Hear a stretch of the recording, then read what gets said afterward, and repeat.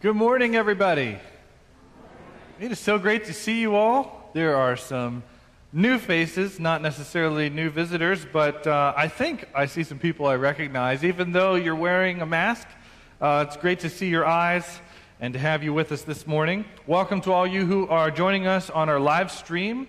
If you are here for the first time in person or on the stream, we encourage you to let us know. Introduce yourself to us in some way. If you want to leave a comment on Facebook or send us an email at info@atonementlife.org, we would love that. As we have been doing every week that we've been having gathered worship, I've been going through some protocol to make sure we all know kind of what the safety measures are here at the church. So I'm just going to try to do that briefly here for us at the church this morning. A reminder that there's hand sanitizer stations all throughout the church. Please make use of those. The bathrooms are open except for the third floor, so feel free to use the facilities. Follow all the protocol that's posted around. A new announcement, the church library is open if you need to go in and would like to find some resources out of the library. Please be courteous about the space. We're asking for one family or one person in there at a time because it's pretty tight quarters.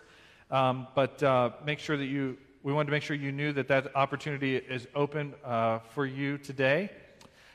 We also want to encourage you after worship, even though it is really hot outside, please take your fellowship and your time talking outside the sanctuary and take it outdoors. We just want to try to keep our exposure to one another's aerosols and everything as routine as we can and try to make sure that we're being conscious of that. So feel free to take conversations out front on the front porch. There's a lot of shade out that way.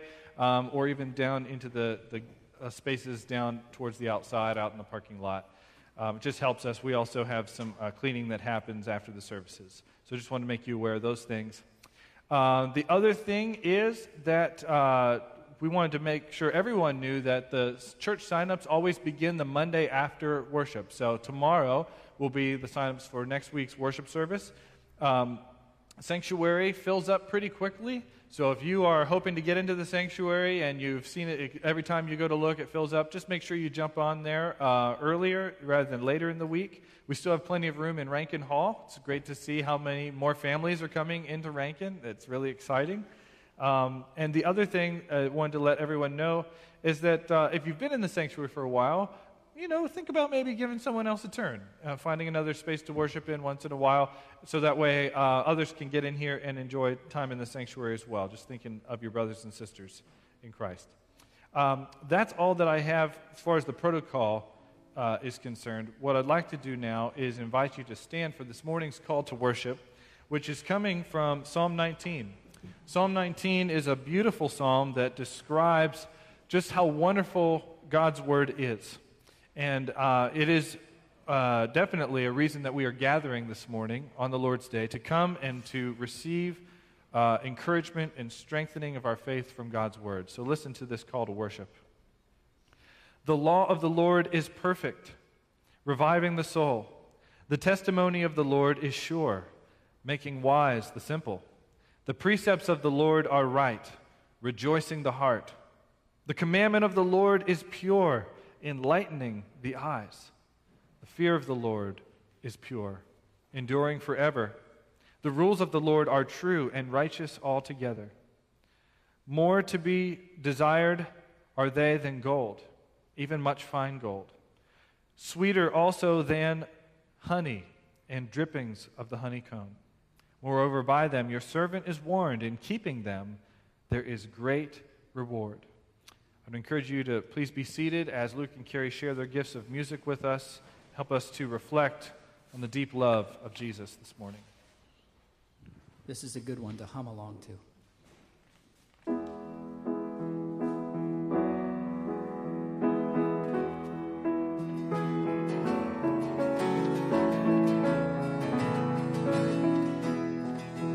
Oh, the deep, deep love of Jesus, vast, unmeasured, boundless, free, rolling as a mighty ocean in its fullness over me. Underneath me, all around me, is the current of His love, a leading on.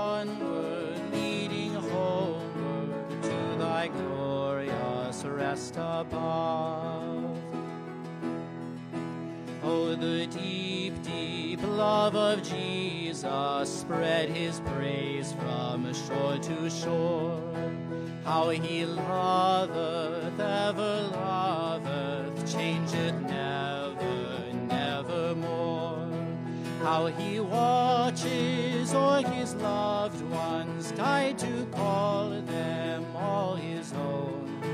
How for them he intercedeth, watches o'er them from the throne. Oh, the deep, deep love of Jesus, love of every love the best. 'Tis an ocean vast of blessing, 'tis a haven sweet of rest. Oh, the deep, deep love of Jesus, 'tis a heaven of heavens to me, and it lifts me up to glory, for it lifts me up to thee. And it lifts me up to glory, for it lifts me up to thee.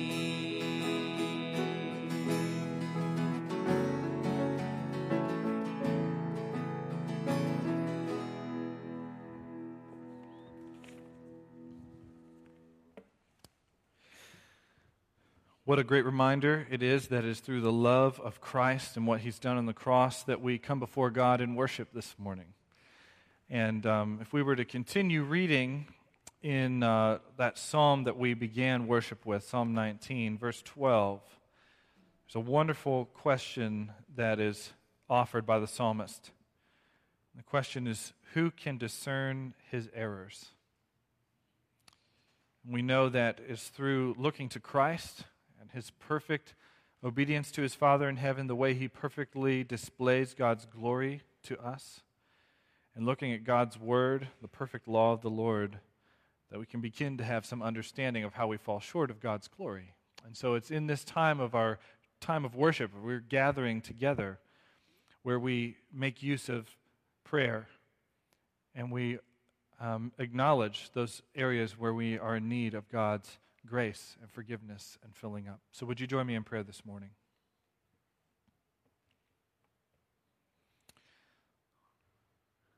Our Father in heaven, as we reflect on Jesus and think about just how good he is, how he spoke with such clarity on matters of righteousness, how he displayed the fullest measure of integrity to who God is, because he was the Son of God and is the Son of God. Father, we look upon Christ and we look upon the Scriptures and see how you've commanded your people to live, how you want us to be interacting with one another, how you want us to be demonstrating your goodness in the way that we live. And we just see so many ways, Lord, how we fall short, how we don't meet those standards.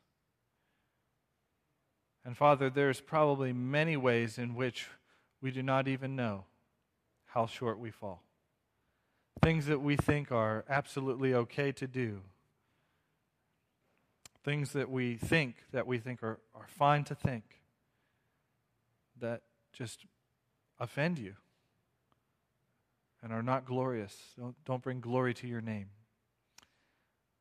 And so, Father, we want to, in this quiet moment, we want to offer up our individual prayers of confession silently. Just confess to you, Lord, our sorrow and confess those things that we have done that we know are not pleasing to you, and ask for your forgiveness. So, Father, please hear our prayers in this quiet time.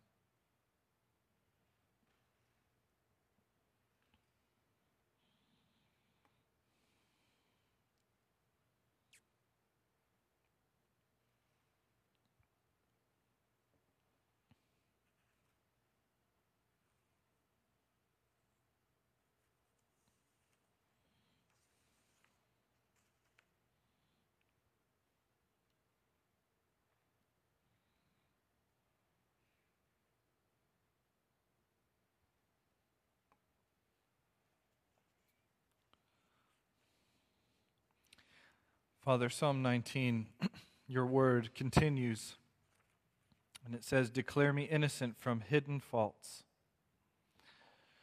And Lord, for these sins which we've tried to conceal and now lay bare before your throne, Lord, for sins we don't even know we've committed, we ask that you would help us to rest in the assurance that we can be declared innocent, forgiven, pardoned, because of what Jesus did.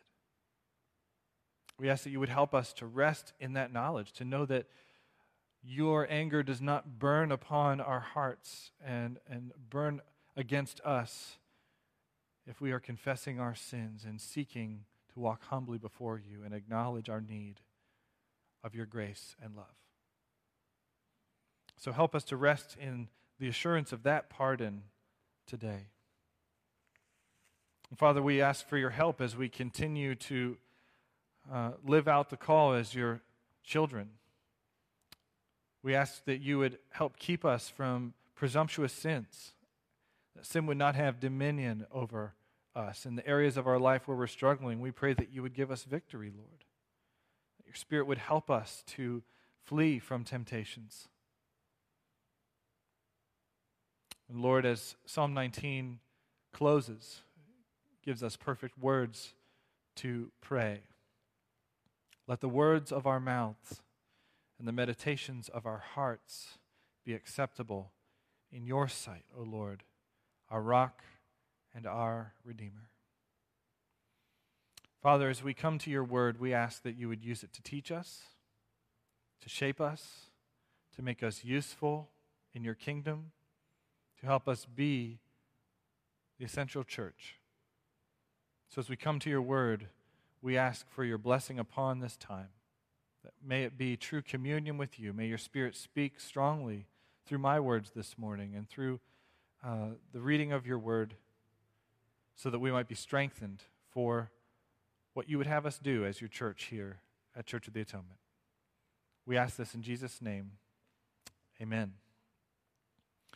Well, this morning's children's message is, I'm going to be talking about something that some of you may have never experienced before, but it was something that when I was a child, I experienced a lot. Every year, in fact, I would experience this. Now, this year, probably not many families are doing this, but sometimes this is happening, I'm sure, somewhere. Maybe it's happening in bits and pieces. You might all be wondering, what's he talking about? I'm talking about something called a family reunion. Have you ever been to a family reunion? Have you ever got a chance to meet all the different family that you have, all the brothers and sisters of your mom and dad's brothers and sisters, and your grandmother's brothers and sisters? You meet all these people. I remember on my dad's side of the family, when I was growing up, we would have the annual Mowen family reunion. Now, my grandfather was the youngest of 16 kids. So, when we would go to the Mowen family reunion, there were people, I had no clue who they were. I remember, first couple times that I can remember being there, I can remember some experiences where people act like they know me, and I have no idea who they are. But, maybe they've seen a picture, or maybe they've heard about me, or they know my parents, and, oh, this must be Ryan, That's kind of what we found out at the family reunion. You go to this event, and there's all these people that you don't know, and you're told by your parents, these people are your family. They are related to you. There's one thing that all connects us. We're all Mowens, either by blood or by marriage. We're all Mowens. And so, the first time there, you don't know many people, but you get to play some games, you get to have some food, you find out who makes the good food and the good desserts, and you really get to know them. And then guess what happens? Next year, you go back, and you know a few more people, and maybe you meet some people you didn't know before, but you get to know them. And soon, the family reunion starts feeling a little bit more like family.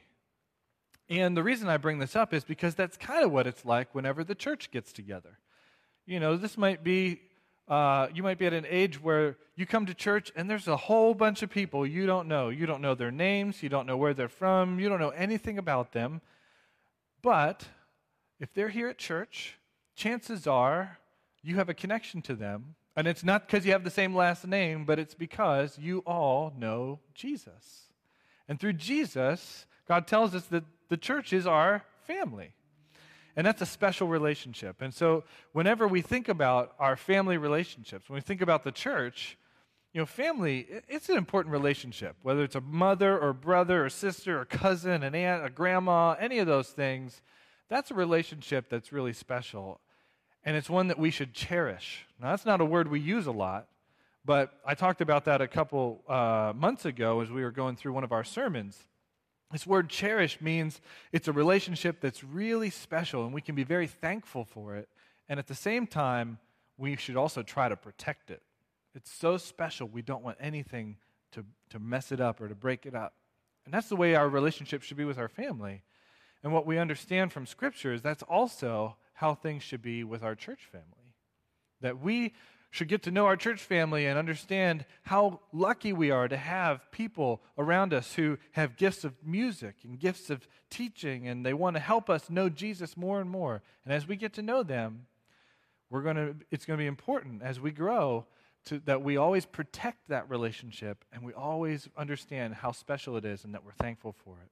So we're going to be talking a little bit more about this idea of the church being a family today in our big message. So for all of us who brought our Bibles with us this morning, I would encourage you to turn to Acts chapter 2. We're going to finish up the book of Acts in our series, Essential Church. Not the book of Acts. Acts chapter 2. We're going to finish that up. Beginning in verse 42. This is, as I said, our fourth week. Last week we looked at the essential response of the church, or people coming into the church, which is repentance. It's the essential response to the message of that Jesus' apostles, that they gave witness to through the Scriptures and the Holy Spirit. So we've seen that the church is essential because God has made it essential. He's called the church to be witnesses of who Jesus is and how it is that we can become God's people. And so we see the apostles fulfill that mission with the Scriptures and the Holy Spirit, and we see them give this very clear message of who Jesus is and what Jesus has done. And then last week we looked at that essential response to the message, which is repentance through faith. Repentance takes place when God graciously acts and gives us an understanding to see the world as He sees it, to see our sin as He sees it, and also to see ourselves as He sees us in Christ. And so today we're picking up just after 3,000 people come to faith in Christ, and the church keeps growing. And what we're going to see today is we will see the essential elements of worship. We are going to see how essential true worship is in the life of the church. If God is going to use the church to be His witnesses, and the church is going to continue to grow, this is the church growth plan.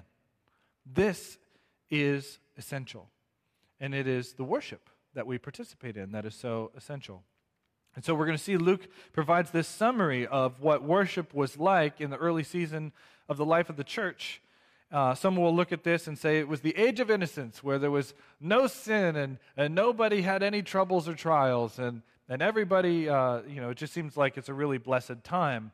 And what's happening is it is just the grace of God breaking in and just flooding the world with His grace. And so if you can look with me now to verse 42, I'm going to begin reading, and you can follow along. Listen now to God's word from Acts chapter 2.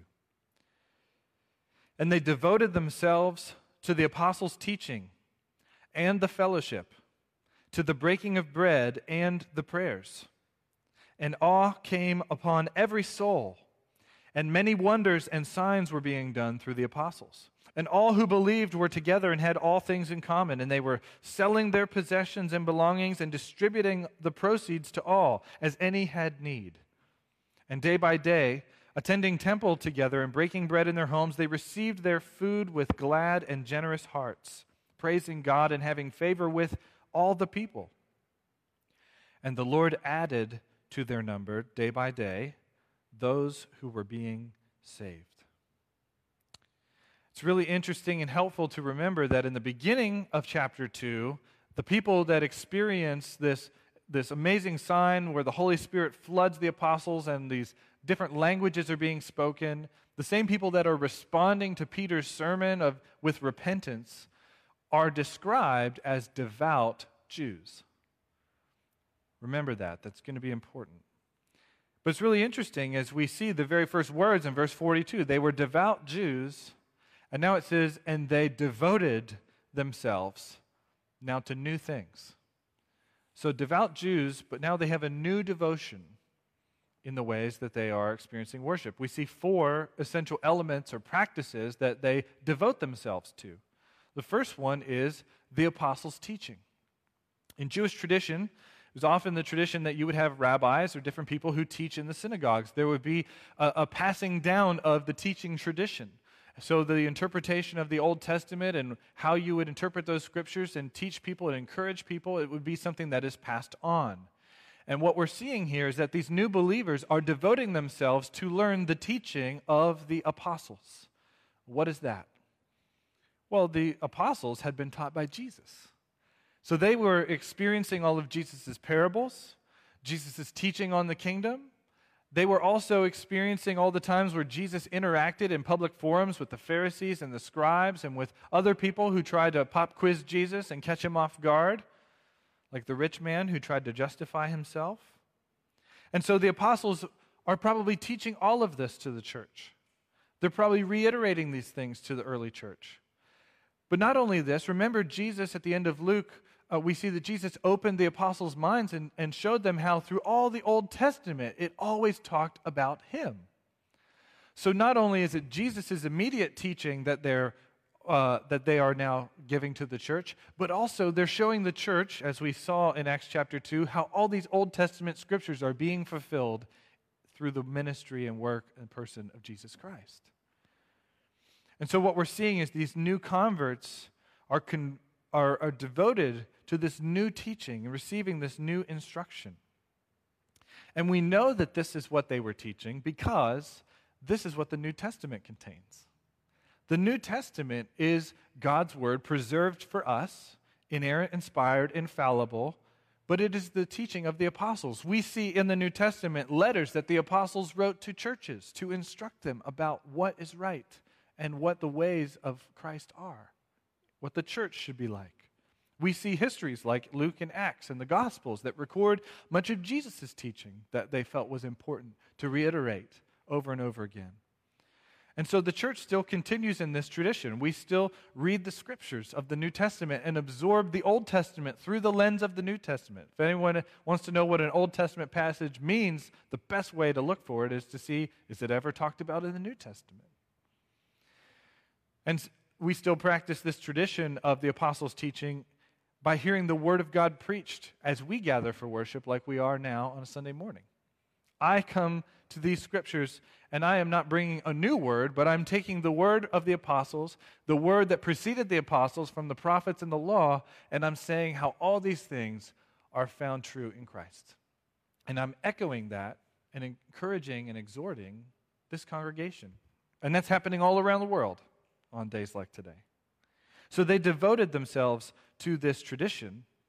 They devoted themselves to that in worship. It was an essential practice of hearing the Word of God preached and taught, and we still do that today.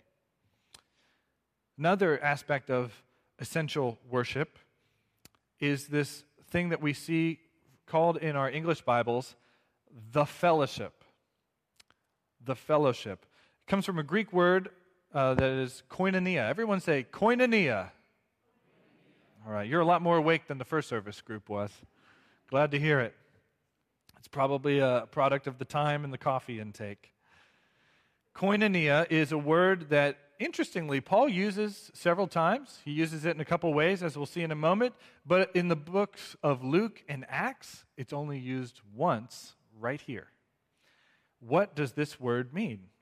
Koinonia, as your Bibles interpret, the fellowship.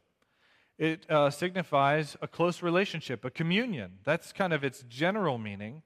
But it was also used in Roman culture and also by Paul to talk about the communion that one has with God. Roman culture, it was the communion that one has with a God, but Paul takes that term and talks about in the Lord's Supper, we remember the communion we have with the true and living God. So which one is Luke saying? Is he talking about the close relationship that's like a family, or is he talking about this connection that we have with God? Because of the context of what we see coming after this, with the breaking of bread, likely it's both.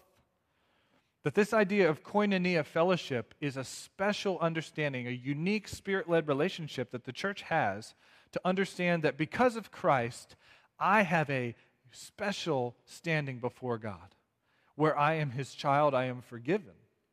And also, I now have a special and unique and eternal bond to everyone else who is baptized in his name. Everyone else in whom the Spirit of God dwells is now my brother or my sister. And like we said in the children's sermon, that is kind of the idea of family. It's something that is to be cherished. It's something that we are extremely thankful for. It's a way that God blesses us with his grace by giving people with all kinds of gifts to help encourage us to grow up in maturity of faith. And at the same time, it's something we need to desperately protect.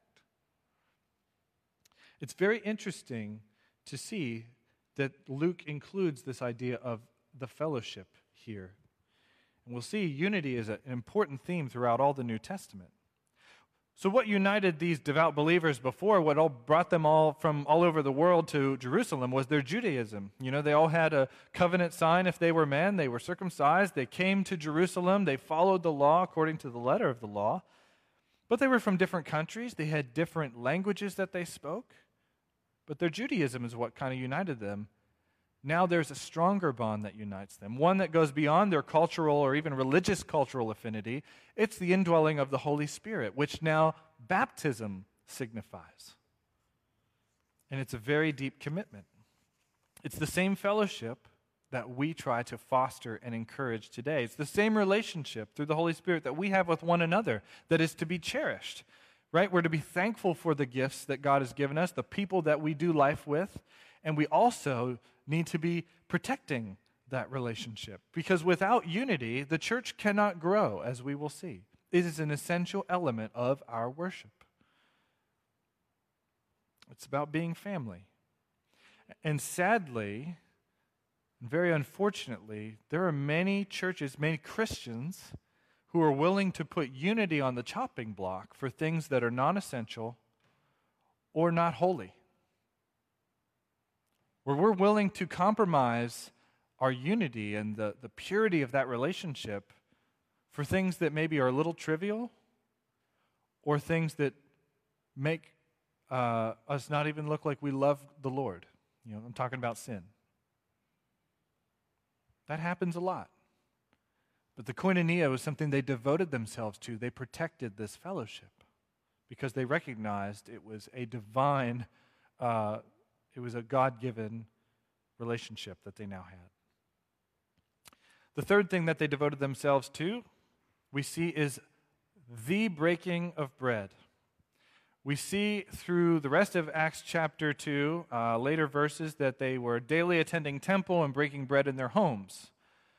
But this description of breaking bread has this definite article in front of it, and it also seems to be in the context of devoting themselves to teaching and understanding that they have this special connection. And so many people believe that the fact that it's a definite article, this isn't just an ordinary meal that they're sharing together. This is talking about a very special meal that we call communion, or the Lord's Supper. It's a meal that signifies the koinonia fellowship. It's a meal that confirms and reaffirms the reality, the spiritual reality that we are connected to God through Jesus Christ, and that we are connected to one another through Jesus Christ, and that it was part of their worship to enjoy this meal together.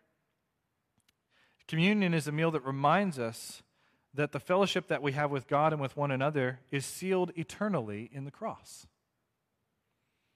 And so you can imagine whenever the church is being the church and a brother sins against another brother in the church, whenever that happens, we come to this meal and it reminds us that that relationship can be healed because of what Jesus did on the cross. He paid for that sin on the cross. And therefore, if there is repentance and if there is grace, that relationship can be restored.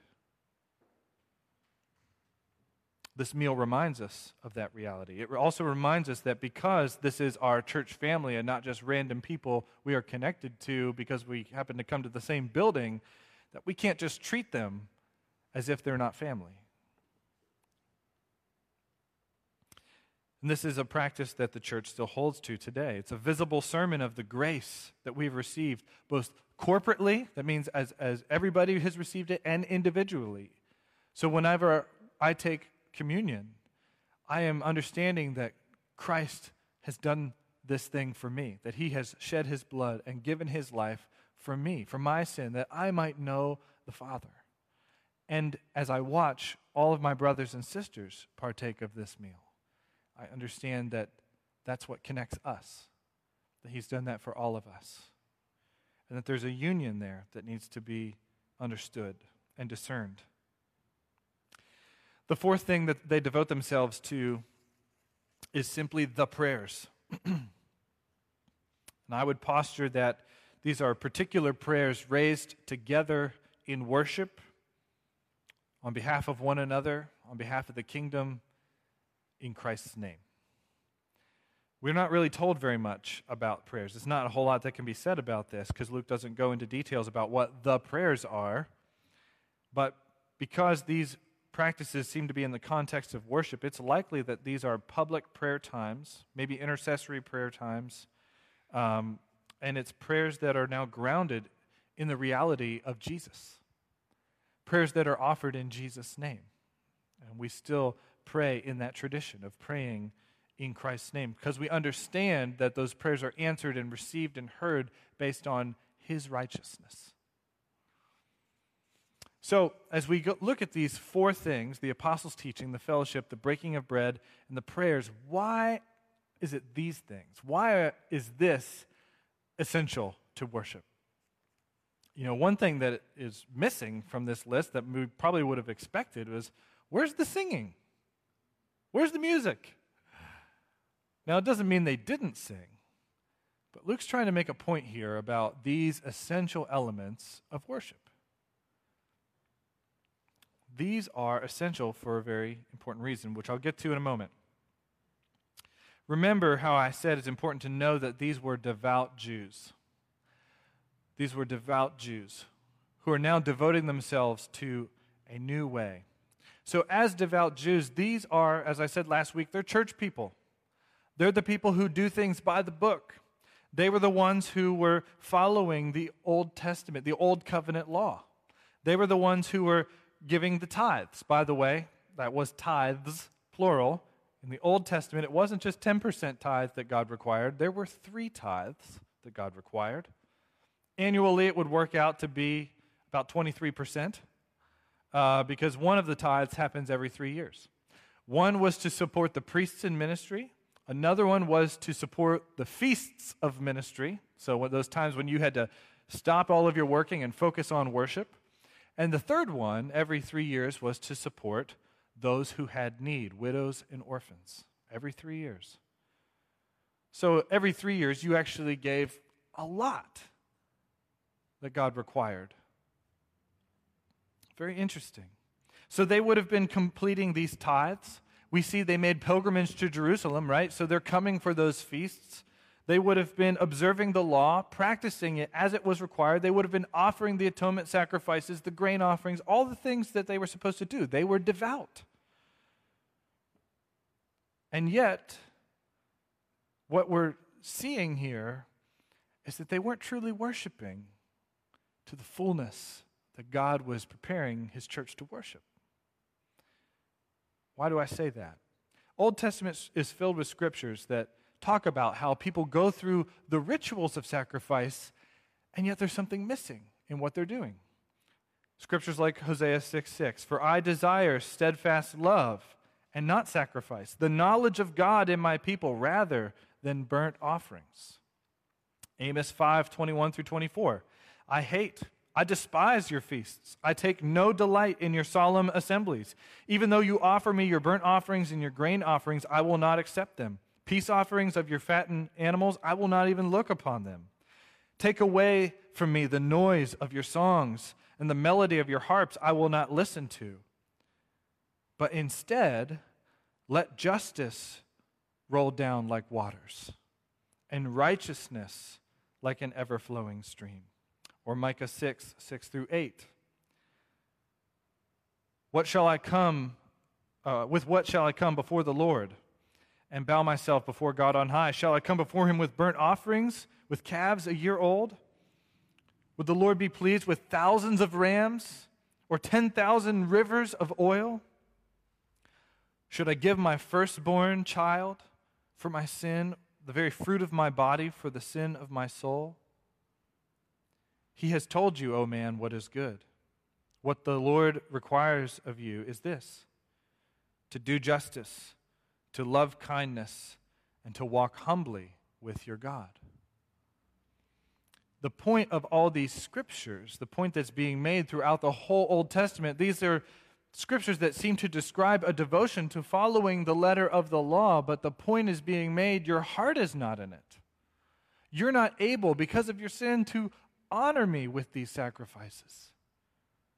You can only honor and worship me with a shadow of things that are actually pointing to a time when I will provide the sacrifice that makes it possible for you to truly worship me, as Jesus described in John 4, in spirit and in truth. I'll get to that in a moment. All these scriptures show that God desires worship from his people that comes from the heart, that comes from an understanding of who he is, an overflow of the grace that he's poured into their lives. But what we know of Israel is that no matter how much grace God gave, they still fell short. And God was frustrated with the patterns of their worship that didn't really match the inward feelings of their emotions towards them. So before their conversion, these devout Jews, they practiced worship to the letter of the law, but they didn't know Jesus.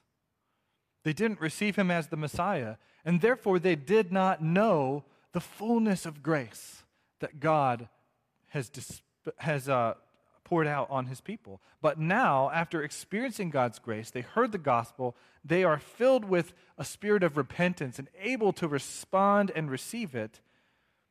They devote themselves to being filled up and encouraged and feasting on this grace more and more through these four things. In John 4, Jesus has this interaction with the Samaritan woman at the well, and they're having a conversation about, where's the true place for worship to take place, right? And the Samaritan woman says, you say it's in Jerusalem, but our fathers believe it's over here.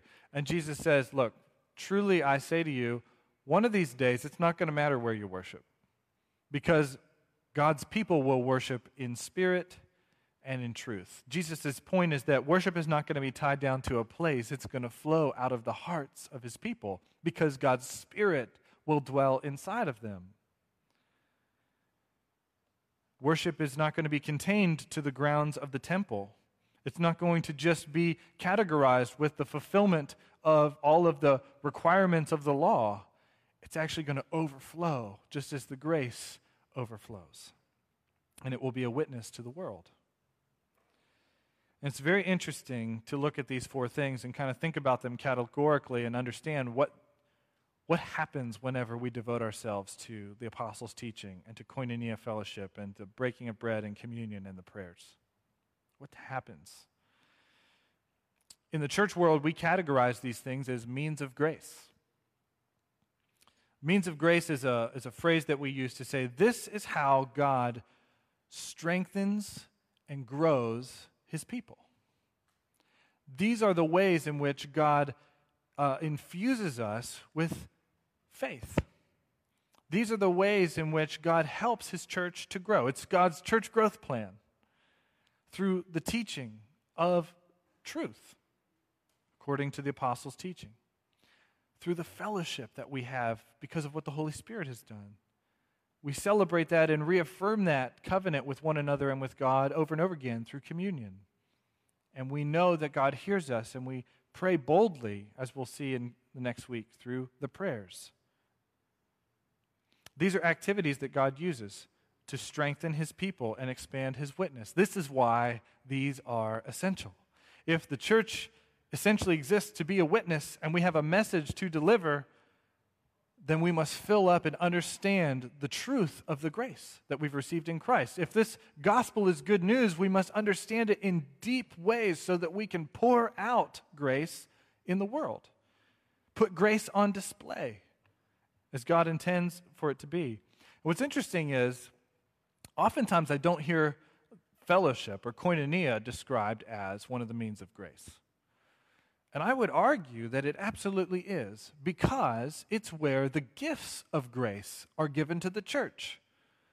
To experience God's grace, the gifts of God in teaching, music, compassion, mercy, like spiritual gifts, those are gifts of grace that He has given to the members of the body of Christ, the church. And so as we interact with the body, there are means of grace that are alive and working through us as we encourage and build up one another. So the apostles' teaching, filling up with Scripture and understanding the truth through the lens that it is all Christ-centered. Fellowship, that what we have with God and what we have with one another is a Christ-founded relationship. Communion, this idea that everything that we have has been bought through Christ. Those prayers that we offer up in Christ's name, these are the means of grace.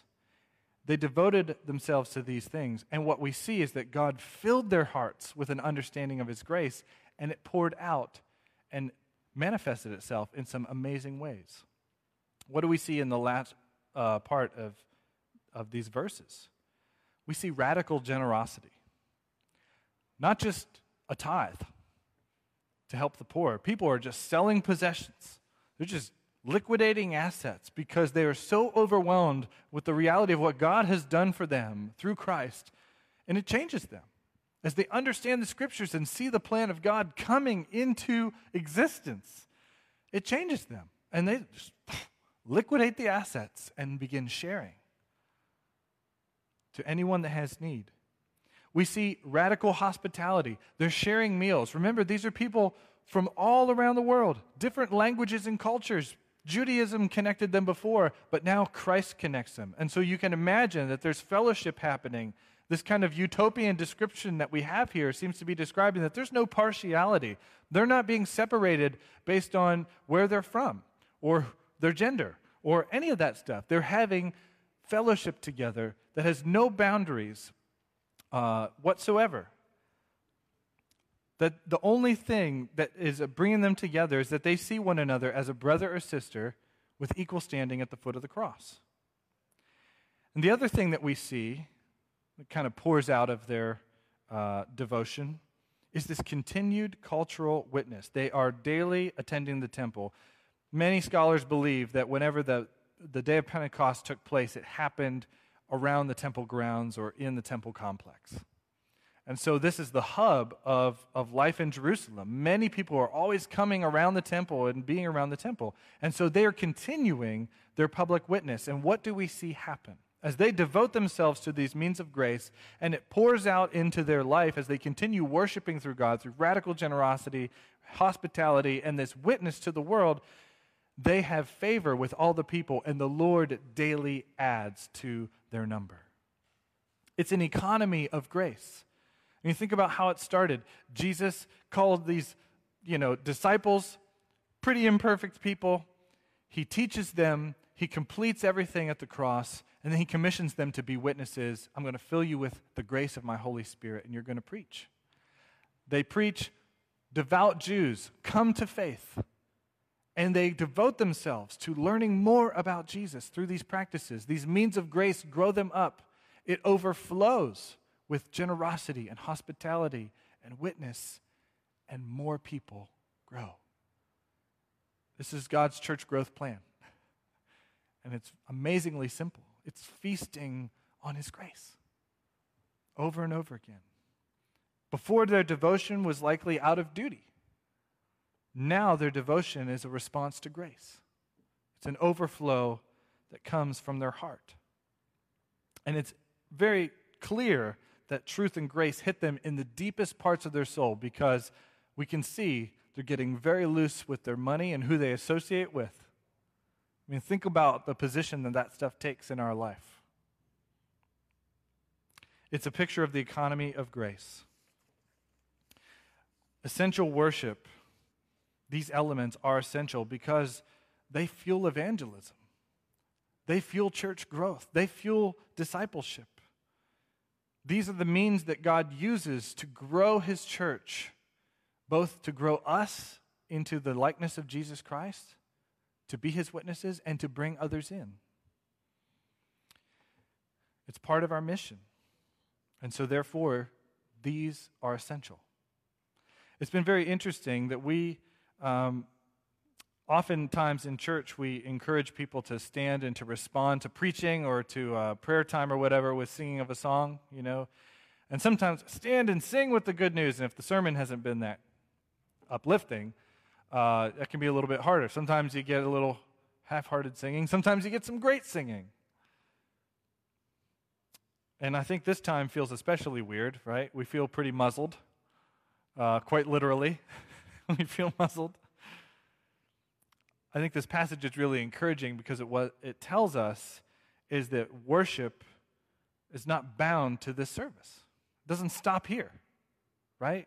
You can sing in your car. In fact, worship can overflow and manifest itself in ways that are far more radical than just responding by a song. It overflows from the heart. This passage encourages us because while God enjoys hearing the praises of his people, he enjoys it when his people praise him with their hearts. And so the way that we speak, the way that we live, the way that we think and treat people, it demonstrates to our community, it demonstrates to our neighbors, it demonstrates to our family, our spouses, that we understand a measure of God's grace that he's given to us. That's worship. You know, as we can't sing in this time, it's been really strange as we wrestle with, you know, how do I express myself? How do I express my love for the Lord?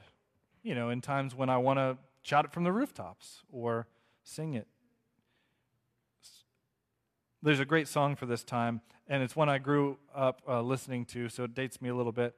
But it's The Heart of Worship. Matt Redman. I think it came out sometime in the 90s. First verse goes like this: when the music fades and all is stripped away, and I simply come longing just to bring something that's of worth to bless your heart. What a fitting lyric for this time when we have music that we can't participate in, and how do we respond? I'll bring you more than a song, for a song in itself is not what you've required. You search much deeper within than the way things appear. You're looking into my heart. Acts 2 is recording the hearts of God's people. They're filled with an understanding of his grace. They've been freed to truly worship. Worship that extends beyond the walls of the temple, goes above and beyond what's required, knowing that they can't even outgive the measure of grace that God has given on their behalf. There's no way they can outgive God with their generosity, with their hospitality, with their witness, because of what God has done. It's very easy for us, because we're weak, it's very easy for us to get in these patterns where we forget what parts of worship are essential because they cultivate the faith and growth for the church. They cultivate the mission of the church. It's easy to forget that God wants to use us to grow his church, to be his witnesses. And so it's helpful to have a word like Psalm 2, where we see these essential elements for worship are Christ-centered preaching, Christ-founded unity, a Christ-focused meal, and Christ-based praying. And by these means of grace, true worship flows. And God uses it to grow us and to bring more into this family. That's a good thing for us to reflect upon. Now, before we pray, I do want to acknowledge something. I know what many of you are thinking. Some of you are thinking, all right, so we got the preaching, we got the koinonia a little bit, we got the prayers, where's the food? Right? Where's the breaking of the bread? Where's this special meal that helps us remember the valuable grace that God has given to us as we eat bread and drink of the cup? And it's been really hard, I know, for a church especially to go from weekly communion to nothing. For how many months has it been? 7 months? 6 months? I don't know. Lose track. So I'm excited to be able to let you all know that we are planning to offer communion as part of our worship on September 13th. For those of you at home, maybe that's a Sunday you'd be interested in coming and joining us here at the church. We're going to try to have all the spaces available. We have a safe way of having the communion distributed beforehand, and we'll be giving details for that. That's going to be something for everyone gathered here to participate in. And so we are very thankful that we've reached a point with this pandemic where we know that this is pretty safe to do. And we think it's important to bring it back, at least on a monthly basis to start. So second Sunday, that's September 13th, both services, we will be having the breaking of bread. We will be having communion, and we'll be remembering and be nourished in our faith, because it is an essential part of our worship, and it's been very hard to not have these aspects in this season. So let me pray for us now.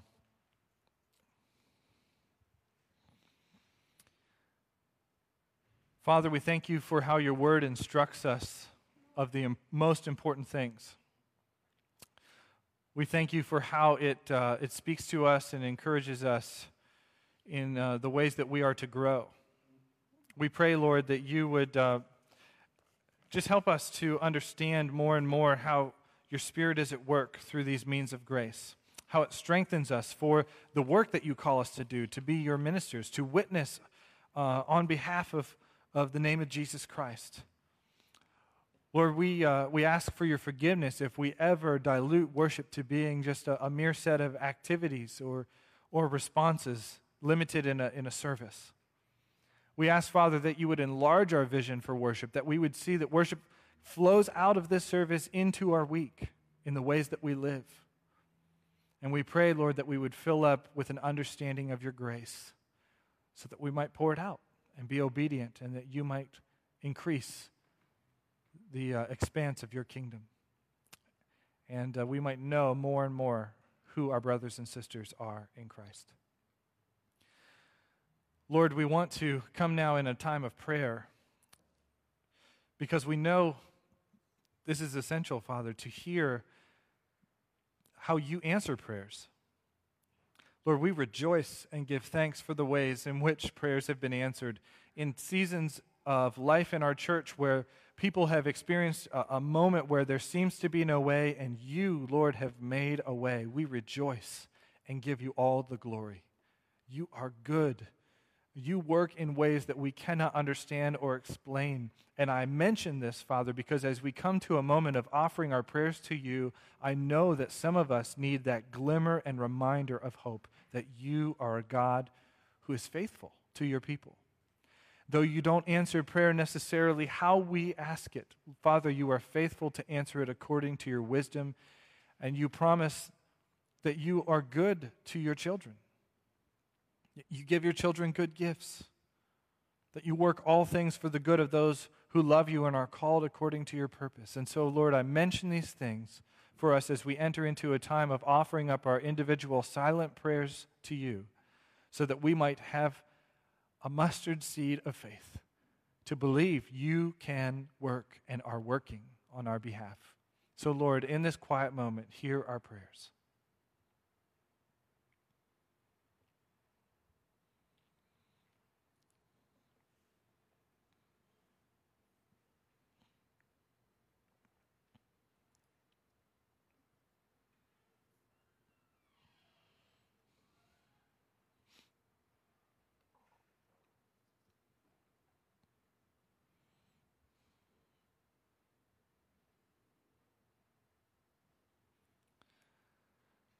Father, on this day that you call us to stop working, stop worrying, to stop laboring and trying to keep and hold everything together, you ask us to rest and to trust Father, we need your help to do that. As we offer these prayers to you, give us a peace that passes our understanding. Help us to meditate on who you are and to be filled with an understanding of your power and love. And to trust and truly rest and celebrate that you've got this. Father, for these requests and others on our hearts, we lift them up to you in the strong name of Christ. And all God's people said, amen. Amen. We encourage you to stand. Feel free to hum along as we reflect on these lyrics and worship in our hearts. So speak, O Lord.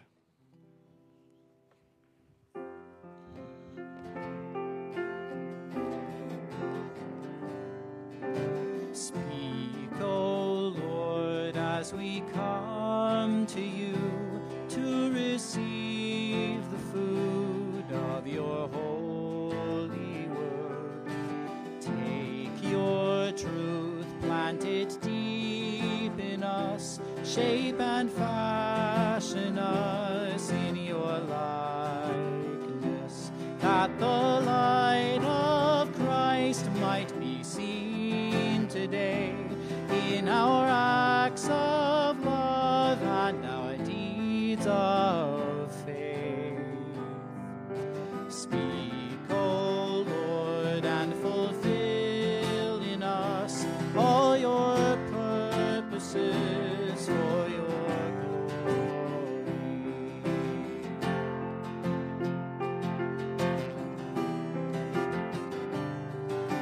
Teach us, Lord, full obedience, holy reverence, true humility. Test our thoughts and our attitudes in the radiance of your purity. Cause our faith to rise, cause our eyes to see your majestic love and authority. Words of power that can never fail, let their truth prevail over unbelief.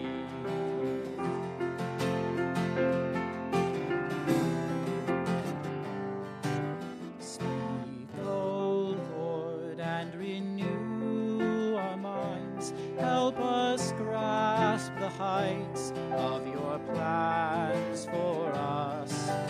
Truths unchanged from the dawn of time that will echo down through eternity. And by grace we'll stand on your promises, and by faith we'll walk as you walk with us. Speak, O Lord, till your church is built and the earth is filled with your glory.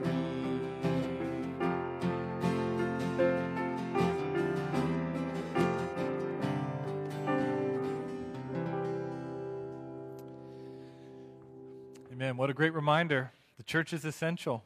God is still using us, each one of us, to be his witnesses. And it's important that we devote ourselves, just like they did so many years ago, to the essential things of worship. And as we go, may the grace of our Lord Jesus Christ, the love of God the Father, and the fellowship of the Holy Spirit be with us now and always until we meet again. Amen.